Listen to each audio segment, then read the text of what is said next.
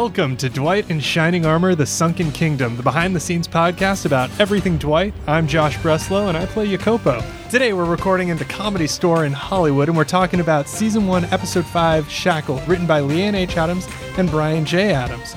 Directed by Paul Hohen. Guest starring Andrew Pifko and Bonita Frederici. As always, a blanket spoiler alert, so if you haven't watched Episode 5 yet, stop whatever you're doing, let someone else have a turn in that bouncy castle, and watch Shackled either on BYU TV or at byutv.com/Dwight. First, a quick recap. Minutes before his perfectly planned carnival fundraiser for the arts kicks off, Dwight and Greta are kidnapped by Macklin the Fox, played by Andrew Pifko. When Greta refuses to give Macklin the key to her royal treasury, he holds Dwight and Greta prisoner. With the physics of pendulum dynamics, momentum, and friction on their side, our two heroes escape back to the carnival, but without the key to their restraints. The duo must stay shackled together as Dwight tries to complete his duties running the carnival and Greta looks for a way to defeat Macklin. Need I say, hilarity ensues. Now that everyone's been brought up to date, let's get to our guests. We have both our creators and showrunners with us again, Leanne H. Adams and Brian J. Adams. Hello, hey, Josh. we're Thanks back, for having Josh. us back. Yes. They're both here. What will we ever do? And for the first time, we have Andrew Pifko, who plays Macklin the Fox. Yay, Andrew! And back in studio with us is everyone's favorite activities chair, Dwight himself, Sloan Morgan Siegel. Yay! Andrew, since this is the first time you're here with us on the podcast. Hello. Hello. I want to ask you what I ask everyone. Yes. How did Dwight come into your life? Well, first of all, it's great to be here with everybody. So It's great to have you. Thank you so Oh, much. Andrew, Thank you so you're much here. for Pleasure. having me. Thanks for Absolutely. coming. Yeah. I had done a casting workshop with Dayton Walters Casting, and they had seen me, I guess, about a year earlier for a project called. So they brought me in from the casting workshop for this feature film called Daddy Issues, which has just been released just a few days ago. And that was the last time that I'd seen them. Flash forward a year later, the next time that I saw them, they brought me in for this. And saw the breakdown, tried to get a sense of it, tried to sort of get a sense of the world. And, you look at what the writers had done previously, and that's true of any project, I find, just to get a flavor of their writing and the approach. And I think, I know how I'm going to come into this. And, I'll swing with a pretty bold bat. And, you make some pretty bold choices. I think on the day I was just like up on a chair, kind of Puck Midsummer Night Dream, like, I think I frightened you at one point. You're like, don't fall back on the chair. Just sort of took a stab at it, and thankfully it worked out, and we're, flash forward, we're here now. But that was sort of the genesis of how I got brought to the project. I love that. And I think for people listening, every person who's been on this show so far has said, well, I took a really big swing at the audition. And Yeah. That is a good lesson for everybody out there. There you go for actors. I mean, obviously, the people who took really big swings and it didn't pay off aren't here. But To name any names or anything. But that's that great thing. no, but you got to You gotta take the do it. swings. You got to Take the swings. commit, Yeah. right? Yeah, one of my favorite things I heard from a casting director is, if you're a banana, you go and be that banana in the biggest way possible. Yeah. If they're looking for apples that day, there's Yeah. nothing you can do about it. And if they want less is more, peel that banana. Wise words here. Well, but I will say this: we had in mind something very particular for Macklin the Fox, and really every actor that came in was excellent. We felt like we could have cast Macklin 5 or 6 times, and they were all sort of an Errol Flynn meets Gaston kind of swashbuckling kind of character, which was very much what we'd pictured. And then Andrew came in and played him so intense and so like tortured that in that moment in the room, we completely revised our whole attitude about the character. Let's listen to a clip. An excellent day's catch. Allow me to introduce myself. Oh, I know who you are. You do? The green garb, feathered cap, the rakish bravado, and the mysterious tattoo on your left Right. right wrist. You are Macklin the Fox. You are Princess Greta the Besieged. And you are? I'm Dwight, the activities chair. Look, thank you for the novel experience really wish we had more time, but we're kind of committed to staying in town. Tarry a while. Time enough for cares and woes. Yeoman, make merry! When Macklin shows up, it's like the most joyous, happy, like energetic, by far the happiest villain we've seen yet. But when he's asking for what he needs, that vulnerability absolutely pierces through. So for you, what was that like coming at that character? What were you focused on? Was it more physicality? Was it the vulnerability? What brought it to life for you? I think approaching any character, the audience always asks, why are they doing what they're doing? And that's true of comedies. That's true of drama. That's true, for adult shows. That's true for kids shows. And this is certainly no different. You want to know why you exist in the world, and for this guy, how did he used to exist in the world, and what does he come from? So you approach any character from that perspective. So for him, it's what are you looking for? What do you want? Like some basic actor 101 stuff.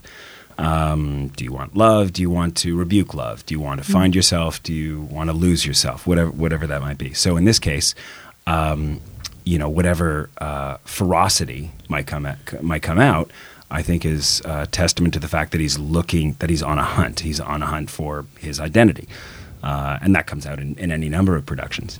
The gentle quality comes across, when I guess Greta recognizes me, and that sort of cracks me wide open, because it's like, oh, you do know. And that in just a subtle form of approach, it opens, it takes away the ferocity, and you just see the gentle creature inside. That is such a beautiful moment when she goes, I know who you are. And this is for you as well as Leanne and Brian. I feel like that must have been very purposeful to have one of our leads say that to a man who is clearly looking to find out who he is. And she says, I know.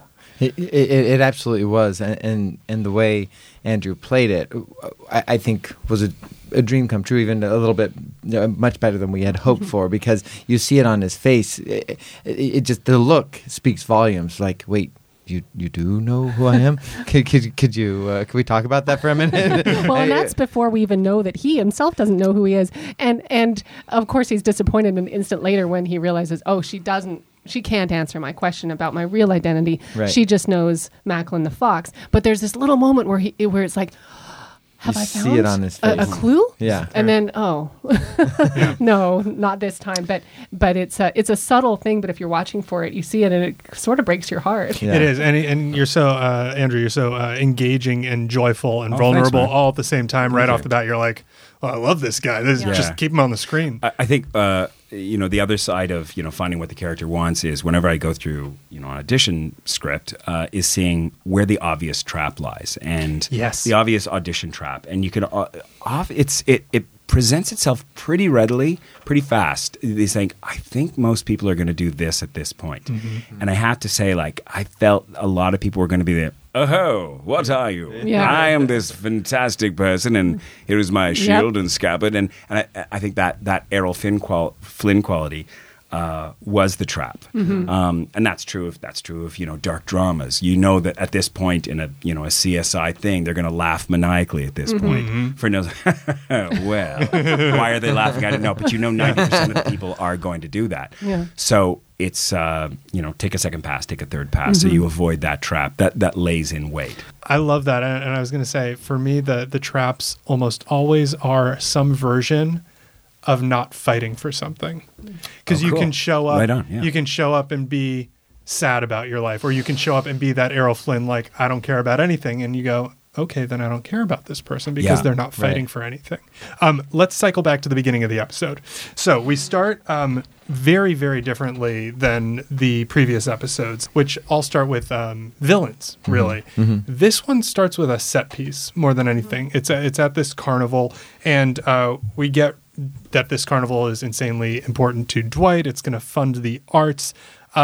First off, how did you have a carnival set? Did you have to rent a Ferris wheel, and was it the most fun day ever? When we wrote when we wrote this, we sometimes are not really connected to reality when we come up with ideas, which I think is good. We just sort of let our imaginations, take flight. But then it always smashes into the fiscal realities of, oh wait, we need a carnival, and this actually went through a lot of iterations. And I have to give a big shout out to our locations gurus, Clay Ma, Andy Langdon, and Andrew Hodge, because they came up with the idea of Liberty Park in Salt Lake City. I had never been there before, but much of the actual set pieces that were there are fixtures in Liberty Park, like the merry-go-round and the big swings and all this stuff. So that was there, and the park, coincidentally, thankfully, was not open at that time. So it was just, I think, in the beginning of the spring, so they hadn't opened for business yet, but the weather was nice enough that it worked for us, and we're like, oh my gosh, the stars aligned. And so we were able to get it for actually a reasonable price as well. So we got so much more production value because our locations gurus came up with that like perfect set. Honestly, what we had on our budget and with what we could do was like a bouncy house. Well, I had a real talk with Cody Bush, our art department. He's like, listen, your carnival is going to be kids throwing beanbags at each other on this side of the park and kids with hula hoops on that side of the park. And I was just like crying. You wanted your carnival. I did. It looked so beautiful on camera. Yeah. And so the collaboration between the art department and the locations department really saved the day there. And it's one of those serendipitous moments that have just really worked. All right, so I think this episode is a big thematic episode. I feel like it's more than previous episodes. It's about character arc and theme more than plot. And right off the bat, we see what I would consider an extreme version of Dwight's darkest quality or most difficult quality, which is he says yes to everything. He finds out that Declan sprained his wrist, and so he says, I'll do Big Bubbles. Declan. And I think that this episode's a really deep look into how Dwight overextends himself.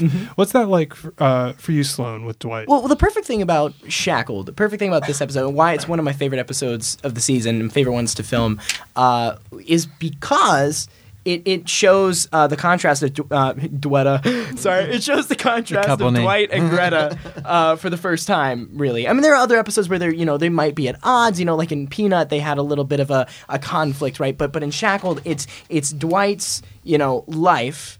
And Greta just tearing it down, not meaning to, just getting in the way. And the whole time she's like, oh no, we have to deal with these brigands and knaves. And I'm like, no, I'm on Big Bubbles. Like I have to do this, I have to do that. And like you said about overextending himself, that is his big flaw. And another big flaw is when he doesn't get things the way he wants them. I mean, sure, he's a very giving person, but at the same time, if he cannot be on his schedule, it just gets to him a little bit. And that's the only time you really see him push back against another person is when he's like, no, I have to do this. I told him I would be here. I have to be here. And that's... I don't know, just a big part of who he is. Everyone has their little, not their flaw. Everyone has their vice. Every character has their vice, and Dwight's vice is definitely when he agrees to way too much, and he definitely can't deliver. Especially now that Greta and Baldric are in his life. Of course. So far with the introduction of Macklin, every villain on this show has no parents to speak of, Peanut included, and I was curious if that, I mean, obviously it's a purposeful theme. Is that for Dwight what's drawing him to have sympathy for these people? Is it for the purpose of teaching Dwight that there are other people in the world like him? Where's that coming from? Well, this is, in a lot of ways, a story about people who have been cut off from their world, from their parents, from their origin. So they're all orphaned in that sense. And I think on a really, really deep level, Dwight would understand what it feels like to be orphaned, to be cut off from your origin. And so, everyone who comes out of the woods has the vulnerability of a lost child. even if they're bad guys. they're entering a brand new world where they don't have their bearings and they're at such a huge disadvantage. So it gives you an automatic sympathy for them because they've lost everything. Like Winnie says in her episode, like I've lost everything and everyone, and no human soul cares. And so I think Dwight does tap into that vulnerability on a very deep level that he's probably not conscious of, but he taps into that feeling of having lost everything. Sloan, what was it like shooting this episode, being shackled to Caitlin for the entire episode? Oh boy, it was great for me. Terrible for Caitlin. She did not understand my sense of humor until that episode because she was forced to understand my sense of humor. So, well, what was funny about that is like we've actually known each other years before the show, but we didn't really get to know each other until that episode. And I remember we were filming, but we were waiting to like run in to a scene, and like this lady that had no idea what was going on walked by and said, "Oh, what are you guys doing? Filming a TV show?" And I said, "No, just role playing." And she walked away, and Caitlin was like, "Sloan, you can't tell people that." And I'm like, well, I mean, she's not going to not believe us. The safety word is Ferris. But no, so just jokes, constant jokes that I make a lot of puns. And boy, when you're shackled to someone that makes nonstop puns, you probably would want to rather drag their dead body. But no, it was a lot of fun for us. So Joel was very sick when we were shooting this episode. Did you have to restructure the episode? We did, yeah. The scene where Dwight and Greta are eating the pie, surrounded by all of the things that they've won, that was originally written to be the three of them sitting there eating the pie. The whole scene had Baldric in it, but Joel was too sick, and so we rewrote the scene to just be Greta and Dwight. Which actually, when he had the whole, he was able to take the whole day off, right? Yeah, and we got some downtime, and then his first day back was when we came back to the Royal Treasury, and he was just high as a kite on all Joel's the pain meds. Legally prescribed medication. So he's looking at me and he's like, "I don't know how this is going to go," but you can't tell. Like he's pulled great. it together. He was fine. Turns it on when the camera's on. That's great. By the way, another funny thing about that particular scene when we're eating the pie, when Macklin shows up and just totally ruins everything. I stood up in the scene. Caitlin stood up, so therefore I stood up. Yes. And I still had the fork in my hand. So when I threatened him with the fork, I just had the fork in my hand, and the scene was going. I was like, I guess I'll use the fork. So I used the fork, and then we kept it. Yeah. And the same thing happened when we turned around to do the little sidebar thing, and there were still guys over there. I was like, naturally, it'd be like, well, like why else would I turn around? So I told the guy to turn around, and he didn't do it. And Paul yelled, he went, "Turn around!" So the guy turned around, and then we just kept it. That's great. I love that.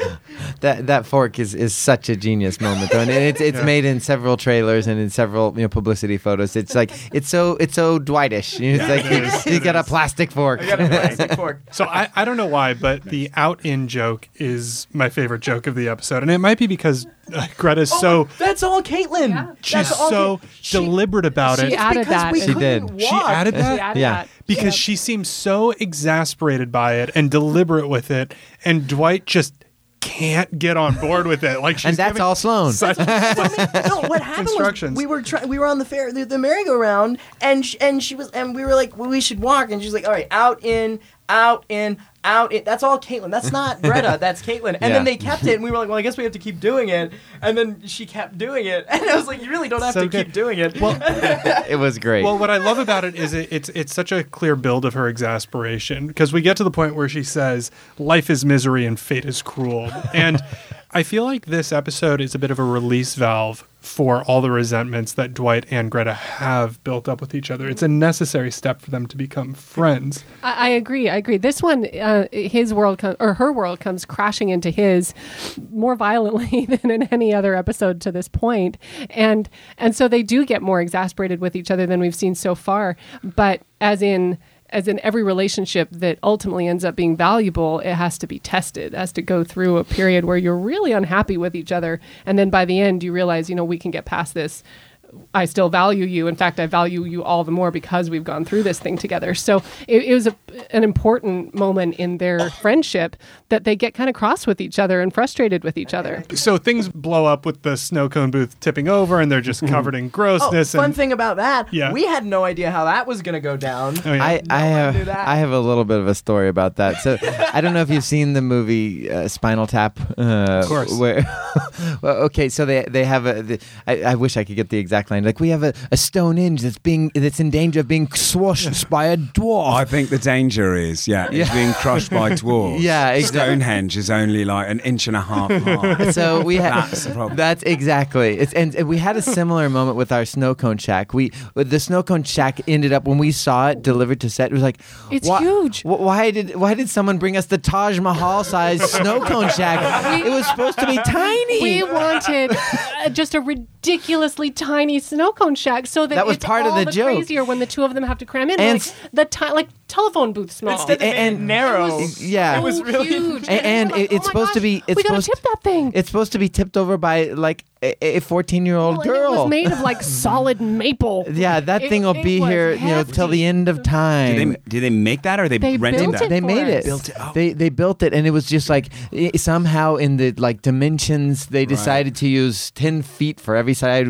Anyway, it was And probably they thought, they asked for a small one, but won't they be so happy when we give them a big one? So the problem with having a very narrow but yet long and large snow cone shack is when you flip that over, now Caitlin and I have to climb out up of on it top. with our legs and our arms. yeah. So we had a ladder in there. Of course, 'cause And you had to the reach the guy, a top. lovely guy named Merrick, who was in our electric department, and we were like, Merrick, we need to like not fall. And he went, I'm just an electrician. And we were like, but we need your help. So we had to start about halfway up the ladder, but we had to slip through this tiny hole, shackled together, and end up on top. And when we get up there, it's really high up, and it's like a long fall. Yeah. And Paul was just like, stay up there. We were like, no problem. And like it was crazy. But yeah, and another thing about it is like when we had to shake the actual shack, we were like, how are we gonna do that? And they were like, I don't know, get a giant pipe and have a bunch of guys do it, like pump it. I think it is that shake that sells that the shack is light enough to tip. It's that shot inside where it's moving that you go, oh, that's real, because it's shaking a little bit, and then she pulls hard enough that pulls you into the door, was totally- and it sells Good, it. I'm glad. I have glad I have to give Paul Hohen some credit for Oh, this. yeah, he made that work. because when I saw that monstrous shack, I'm like, this was one of the big gags of the episode. I'm like, it's never gonna sell, but it actually works great, and I think at the end of the day, the fact that it's big actually did add a little bit, as preposterous as it is. Paul's thing on set is like if something is in the script and we have no idea how we're gonna do it, he just goes, let's just do it. And we ended up just there were a lot of things like that in the episode where we were just like, how are we doing this? And he's like, I don't know, just give Just it a do shot. it. And we did. Let's listen to another clip. They'll never put me in charge of anything again. I understand, Sir Dwight. I recall once the duty fell upon me to mediate peace between a goblin warlord and a clan of dwarves. The mediation did not go as planned. In hindsight, it's possible I said the wrong thing. In the end, they cut each other to ribbons in the Great Hall, and I was lucky to escape the bloody scene with my life. So I know about life's little disappointments.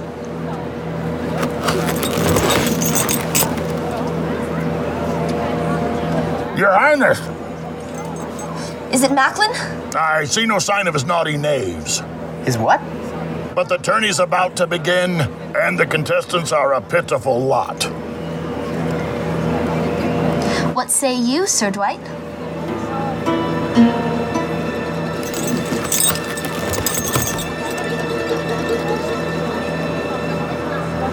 For art. Huzzah!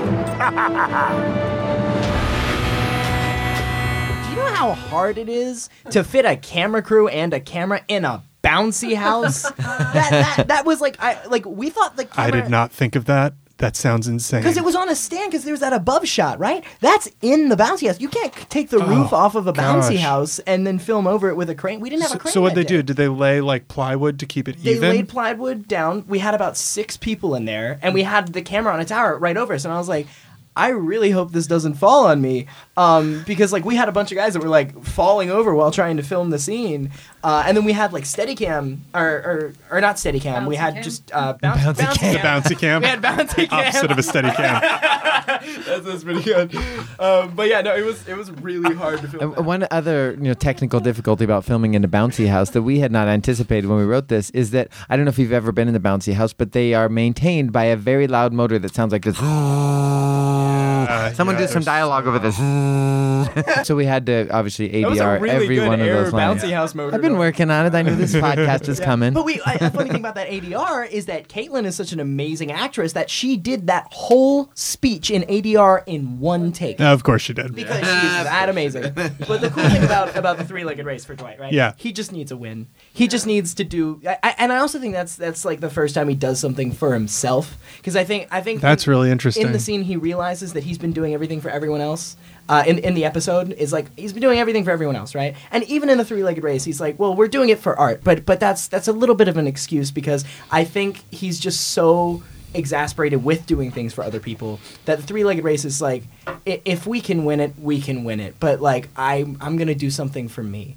And then he does. Because you're right, it is the most excited you've seen him. But I think that's because he just really hit his breaking point. Yeah. And then it's like, well, when you go that low, you have to start building up somewhere. It feels like a full catharsis from going that low to that high. Well, and Greta is not typically the most sensitive person. I mean, Dwight is super sensitive, but I think something sort of interesting happens with Greta in this moment. She's been pushing the whole time. Macklin's coming. We've got to get prepared. We've got to get out of here.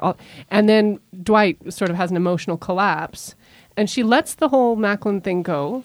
And she sits and talks to him and tries her darndest to relate to him. Like, oh, what's a time that I totally failed? This is it. And tells her terrible story. And then even when her first thought when Baldrick comes back is it Macklin? Is it Macklin? No, not Macklin. And then she kind of gives this three-legged race as a gift to Dwight. Like, this might mean something to him. I'm going to put away Macklin for a while and let's go do something. Let's go be part of this carnival that's so important to Dwight. So it is really a moment she's trying to be sensitive to the fact that he's falling apart. And she succeeds. And it is a very sweet moment. And of course, Macklin shows up and ruins it very quickly and steals them away. You're welcome. Yeah, thank you. Got to keep that plot moving. A theme of the episode as a whole, I think, is compromise. You know, it's like, of course. And that is, you're right. I mean, well, you wrote it. Of course, you're right. But like that's a really beautiful moment of compromise that you guys wrote into that. For sure. Yeah, and so Macklin shows up, and you get the introduction to the Treasury. It's another source. You guys are great at doing this. You've created another source of limitless plot. Now, there's this location where as many plots as you want can come out of it. Was that Treasury something you wanted to work in, or was that something that just came out of writing Macklin? It absolutely was something we wanted to work in, and you're right. It's kind of like the undefined forest. Her undefined treasury is the gift that keeps on giving and will continue to give, and so it's important. Also, just for just for the plot to make sense. I mean, Greta goes and buys a house, and so she's royalty. She has money. But there are lots of other treasures, that literal and figurative treasures that will come out of the royal treasury. So yeah, it's another gift we've given ourselves. We have something to look forward to. I love that. The production design in that room was just incredible. It just looked amazing. Like just the attention to detail, like the wax, the dripping of the wax, the scrolls, the breadth of the room. You know, before the lighting design even comes in, that you can actually feel the texture come across. They I was did walking. an I was like, amazing they really outdid themselves, but that was really where it was front and center. Cody Bush and his entire production design team. Every time. Every time Cody says anything's possible, but he's really saying it's not possible this time. You pushed me too far, and then every time. So the bandit camp, we're talking about the bandit camp, and he's like, "So your bandit camp, it's going to be a fire pit with a couple of logs on it. Are you all right with that?" And I'm like, "Cody, are you telling me that's all we can do?" And he's like, "I'm telling you that is all we can do." And I said, "Okay, all right, I get it. I'm happy with a fire pit with a couple of logs on it. That I show up that morning Right. and it's a whole freaking bandit camp with tents. Just and- gorgeous. But he does it to me every time. He's your Scotty the engineer. Yeah. It's like, it'll take 2 weeks, Liam. I cannot do it. I'm not eat your That's set. exactly what he's Exactly like. what he is. He's the master of setting expectations Setting low and then Yeah. over. No, your But table will be ready in 1 hour. Oh, it's been 5 minutes. How fantastic! So let's talk about the penultimate scene with Dwight and Greta at the fair under the fireworks. Are we seeing the beginning of a romantic relationship between them? I mean, I can't say. All right. I'm gonna let y'all just assume what you would like. But for me personally, I saw it as that. I saw it as Dwight not only seeing Greta as a friend for the first time, but really seeing Greta for the first time. Because she's always been warrior princess girl. She's always been, oh, she's this crazy thing that's come into my life. But I mean, that's what love is. It's just a crazy thing that comes into your life and you don't know what it is and you try and define it and you can't define it until the one day you look at someone under fireworks and you realize, you're my life. So, I don't know. I just got chills. Well I said, just man. got chills in here. That's beautiful. All right. Did you want to confess something to any girl that might be listening now? Yes, I'm 3 weeks pregnant. Congratulations. Congratulations. You are not supposed to tell people that. That's too soon. That is way early, man. All right. So, Andrew, let's wrap this up. Okay. On that note, let's wrap That's right. Sloan is registered at Baby and Beyond. The final scene where Macklin discovers he's a shifter. What does that mean for Macklin? I mean, that's part of the journey. That's the next step. I mean, if this whole thing is a choose your own adventure, or discover your own adventure, that's the next. You reveal yourself. You reveal like a little bit about yourself, and that's true of. You can easily. I mean, it's a fantastic world, but anybody who signs up for 23andMe it automatically has. You always try to find some sort of present day thing. I love that the tapestries are Macklin's. The tapestry of Max is like, oh, I come from this. I come, and in other words, you don't just have to think, what would it be like to find a magical fox? You don't have to think about that. You think like, oh, my grandfather came from there, or I'm from this, and you never knew it. So you can always find something that that links you back to the present world that can be relevant for a present day audience. Right. So we were astonished as we did research on mythologies from Germanic cultures, Norse cultures, Celtic cultures, and Baltic, Slavic cultures. Those are the ones that we really go to for most of our inspiration. How often shape-shifting is involved in these mythologies. Almost all of them have shapeshifters of some kind, and particularly the older the mythologies are, shapeshifters that shift into animals. And so we just thought, it feels right for our world to do something with a shapeshifter. Everyone's seen so many shapeshifters that finding a way to make it unique was really tricky. So we thought, well, we'll call them shifters, and we'll start to build sort of this idea that they're out there in our world, that people in our world know what a shifter is, but it's still a rare and incredible thing. And we'll introduce it with Macklin, but we won't say really what it means. And then in a coming episode, we get more into shifters and what they can really do. And we get to meet another shifter. And with every step there, we're kind of building our own mythology that shifters exist in our world, that they mostly keep it hidden, that they're identified by the tattoo on their wrists, and that's going to become more. We're going to do more with that. It felt like it was. It would have been such a missed opportunity if we hadn't had some animal shapeshifters in our story, and so that started it all. And Macklin was the first. Well, and that's the fun thing with having our mythology rooted in such ancient cultures is nobody even really knows for sure what they believed, and that doesn't have to be based in anything real. But it because it's been around so long, it sort of has the feel of real, but we can twist it and tweak it and make it something unique to our show. And that's what we've done over and over again, is find the seed of something in an ancient mythology and then tweak it into what we need it to be for our show. And that's really fun. Is there anything else from this episode that anyone wants to talk about? So this episode brings Nana back into the picture. Yes. And Nana is wonderful. So she comes in, Bonita comes in for just these couple of scenes and manages to just steal your heart. And you see where Dwight gets it from. Like, she is so committed to that raffle. Oh, yeah. And with her siren, she just sells it with all her heart. And she's moving that raffle, and she's calling out the numbers as if she's announcing the president of the United States. Yeah. And so you kind of get this little peek that this is probably what they do every year. They do this carnival, and this is part of their family culture, and they're totally into it. And just like Dwight, anything that she does, she commits to 100%. And she's just delightful. Her scenes tickle me pink. I love asking Bonnie what she's gonna do in a scene, and she's like, "Oh, I'll probably just do a little dance." That's her like go-to. You're right. I've never heard her say that, but now I'm flashing through all. She's doing lots of little She's always dances, doing a and it little works. Well, she's certainly my favorite wrinkly lady. All right. On that note, that wraps it up for season 1, episode 5 of Dwight in Shining Armor: The Sunken Kingdom, the behind-the-scenes podcast about everything Dwight. Thank you, Andrew. Thank you, Sloan. Brian and Leanne, thank you very much. Thank you for everything. I'd happily spend a day shackled to any of you. You can follow Andrew Pifko on Instagram at Andrew Pifko. You can follow Sloan Siegel at Sloan Siegel. You can follow Brian Adams at Brian_J_Adams. And you can follow me at the Josh Breslow. And if you have any questions that are as yet unanswered about Shackled, please tweet your questions or send video questions to @DwightInArmor, and we'll tackle them a little bit down the line in a later podcast.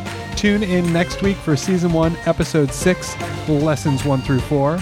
I'm Josh Breslow. Thanks for listening. Go on an adventure today. It might change your life.